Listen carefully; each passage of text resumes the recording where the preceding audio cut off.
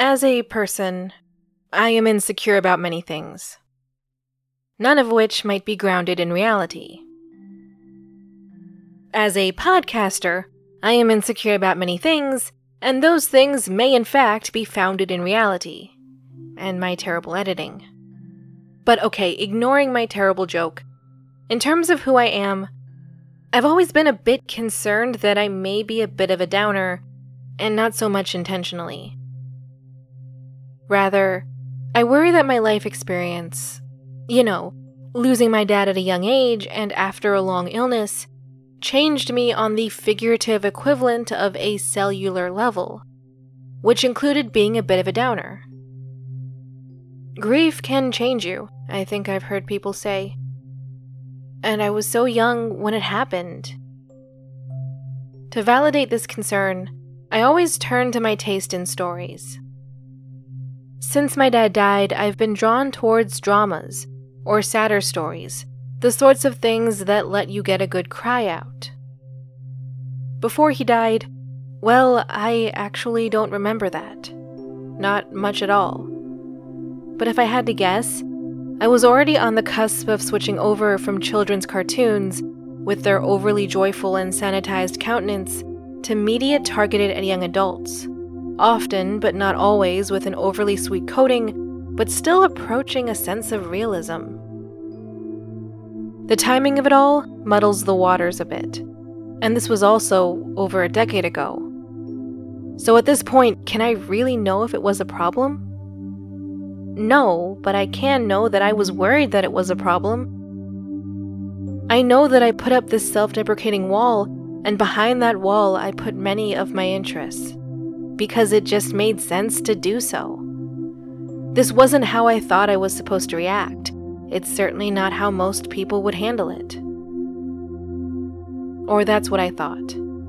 Children's books about grief and heartache are somewhat rare, but will always have happy endings, or endings predicated on the characters, and by extension our, ability to overcome these issues.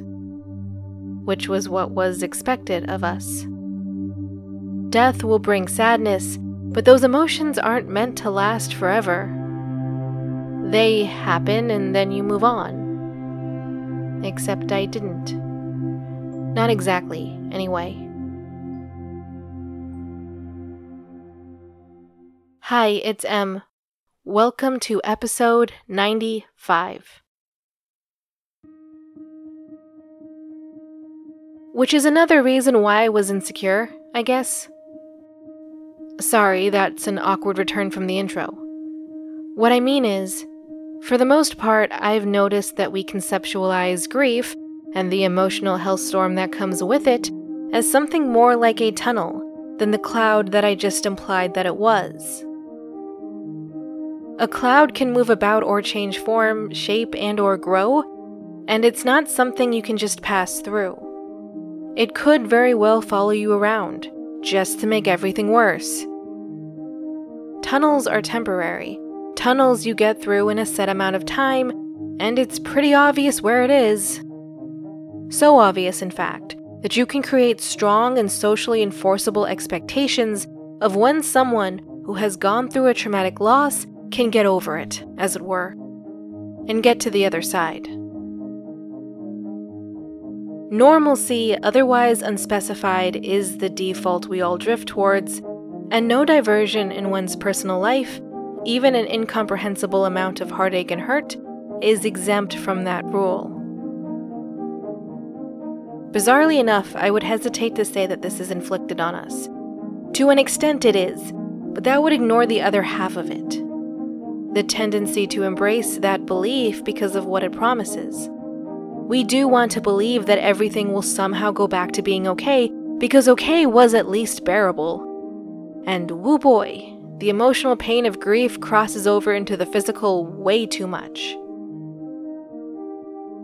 Appealing as that all may be, it's woefully inaccurate. And the desire to escape the emotional turmoil of grief means very little. You can't really get more than a temporary reprieve. Now, don't get me wrong, those escapes are critical times that let you recharge your figurative battery, which is what gets you through the worst of it, or the slightly less bad of it. Speaking from personal experience, grief is a never-ending onslaught. It intensifies from time to time, sure, but even when it's calm, it never fully goes away. We just pretend it isn't there, which makes the experience of grieving so much more isolating. And that's why I liked sad, tragic, or emotionally darker stories. Engaging in them gave me moments when I didn't have to be so isolated or feel like I was. Beyond that, reading sad things was a socially acceptable context for my sadness after I had passed through that acceptable grief period. Obviously, sad stories are meant to provoke a sad reaction. Obviously, these reminders of my experiences were going to reawaken those feelings in me. That's why I looked up Anohana, the flower we saw that day.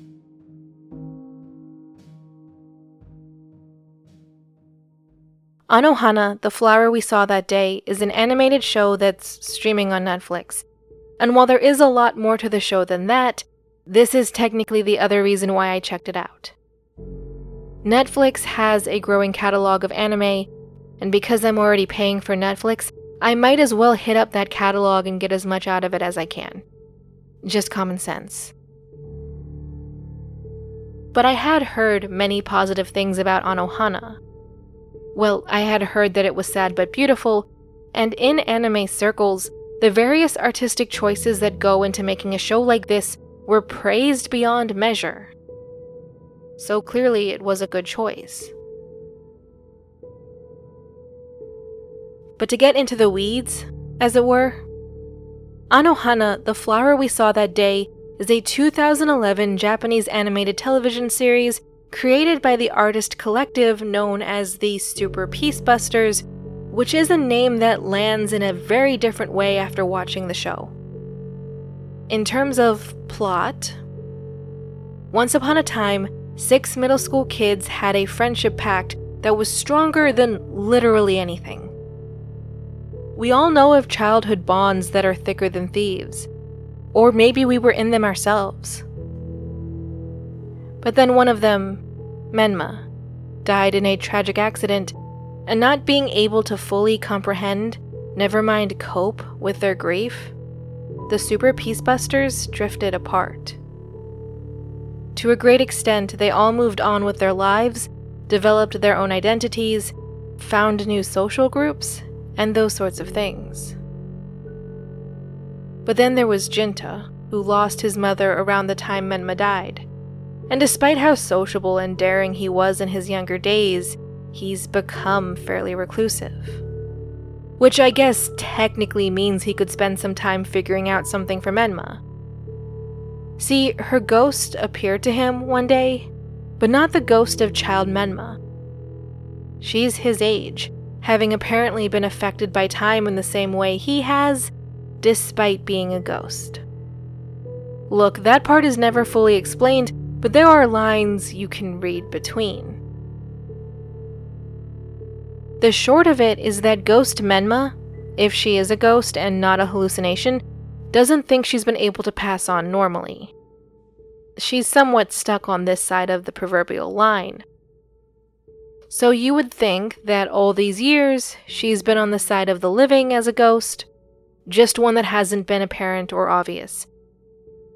If she is a ghost and not a hallucination, which is a big if, Jinta isn't entirely sure which she is for a fair bit of the story, and the other Super Peacebusters have their own opinions and reasons for having those opinions. But if Menma is a ghost, she isn't able to pass on because she has a wish that needs to be fulfilled. Apparently, it's pressing enough to be in the unfinished business category, and she attributes her presence and Jinta's ability to see her to that issue. But because Ghost Menma doesn't remember what her wish was, Jinta has to gather up the rest of the Super Peacebusters and get them to help him figure it out. Which he's reluctant to do, and they're reluctant to get involved, because they've moved on, and they have their own maladaptive coping mechanisms to help them get through it. Or so they think. Okay, look, they might be high school students, but they know darn well that if they help Menma, it's going to reopen all the wounds that her death had left them with, which is going to suck and be horrifying, and is something everyone else in the world would probably rather they not do. Life was supposed to move on after Menma, and while it did, it wasn't what it could have been. It should have had her in it. And that knowledge hasn't really helped them much at all. All of them are plagued with various forms of guilt after Menma's accident. They just don't talk about it. I'm not going to spoil what Menma's wish was. Not just because I don't like spoilers in these episodes, even if they aren't fully avoidable all the time, but because that's not the point I want to talk about. I went into Anohana looking for an outlet for my usual heartache. For a reason to settle into the pain I always carry, after losing so many people I was extremely close to before I was 25. But what I got was the assurance that crying about these losses sometimes, if not outright sobbing over them, is okay. Granted, there's a balance to strike, but the youthful impulse to embrace one's emotions as part of the moment or one's journey isn't the detriment you're told it is. See, there's another thing to note about potential Ghost Menma that you somewhat notice when you start watching the show, but doesn't entirely jump out at you. Ghost Menma is incredibly childlike, which might make sense because that's how Jinta would remember her.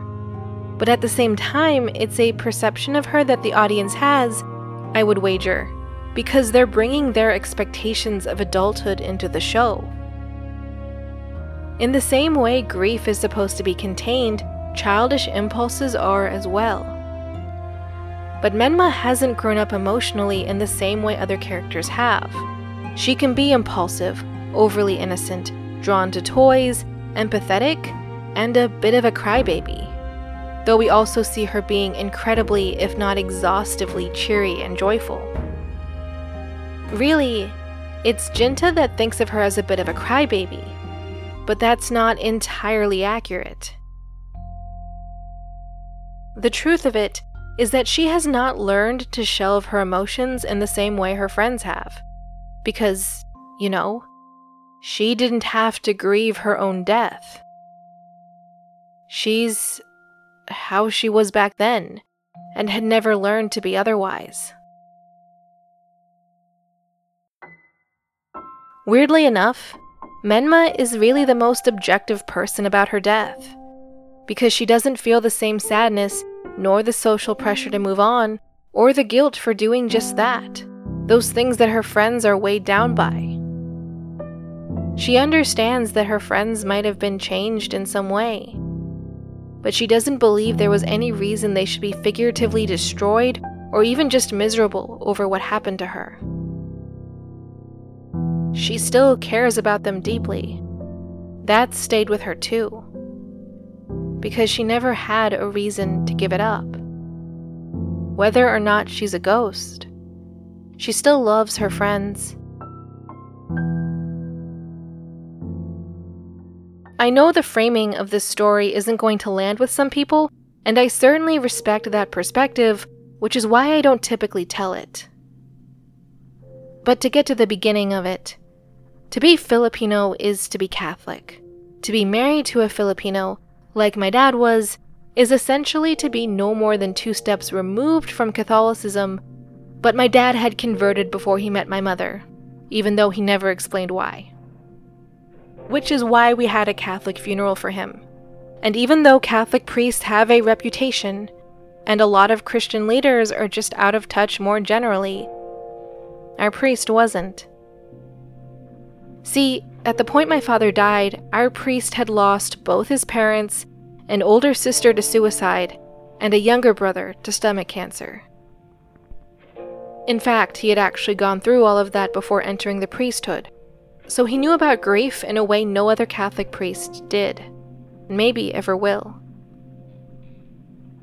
Was this enough to prevent my emotional decline? No, but it wasn't for lack of trying. That priest said a lot of things to me in the week after my dad died that made a lot of sense looking back, but that 13-year-old me wasn't ready to hear or was going to need validated by some other source. One of them was that love endures. Beyond the veil of death, love will endure, and theologically that's significant, but if you don't like the Catholic belief, there's still parts of that ambiguous idea that make sense for you. In short, love endures. The love you have for someone who has died will endure, but without a place to land, without the physical person to receive it, the act of loving, which is an act that sustains us, will fall a bit flat. So we're potentially always falling flat. Face first, even. And of course that's going to hurt, which is a great reason to be a bit kinder to ourselves on that front. To set aside social expectations that aren't grounded in reality, but in a fairly pleasant lie. That explains why our pain endures, I think. But on the other hand, the hand Menma would likely be holding, there's no reason to let guilt swallow you up. The dead's love for us also endures, despite however it was that they died. They who are the most objective about what has happened, who understand the story better than anyone else, who don't have hurt and trauma and guilt to cope with, are still rooting for us to overcome our challenges. And even if they can't tell us that, because we aren't the ones having visions of them, they would want us to preserve ourselves, not to be consumed by feelings of our own guilt and shame. Really, when looking at grief as a dialogue of love, things start to make a bit more sense. It's a disjointed conversation, and the frustration of a broken communication line does not go away, no matter how badly we want it to.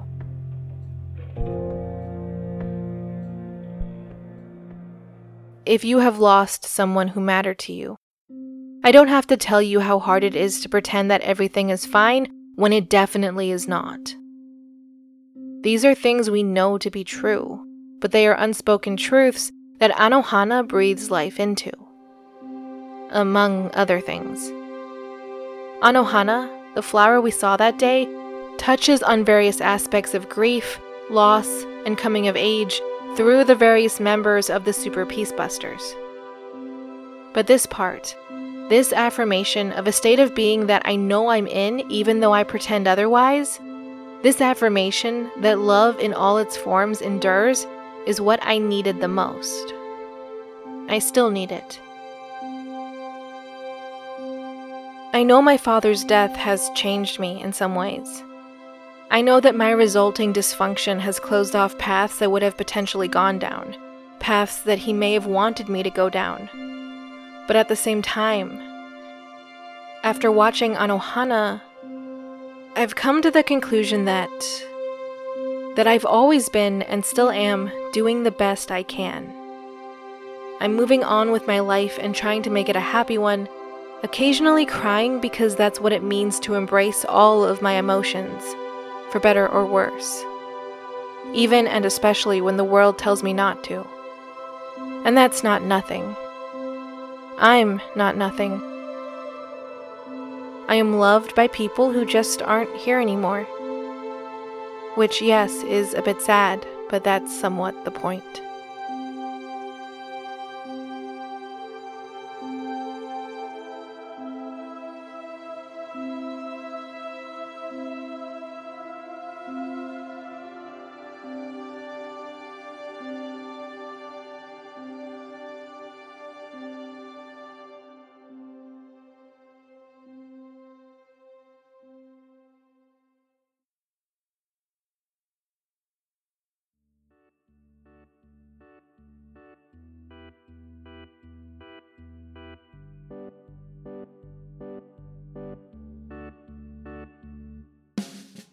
This has been a production of Miscellany Media Studios, with music licensed from the Sounds Like an Earful music supply.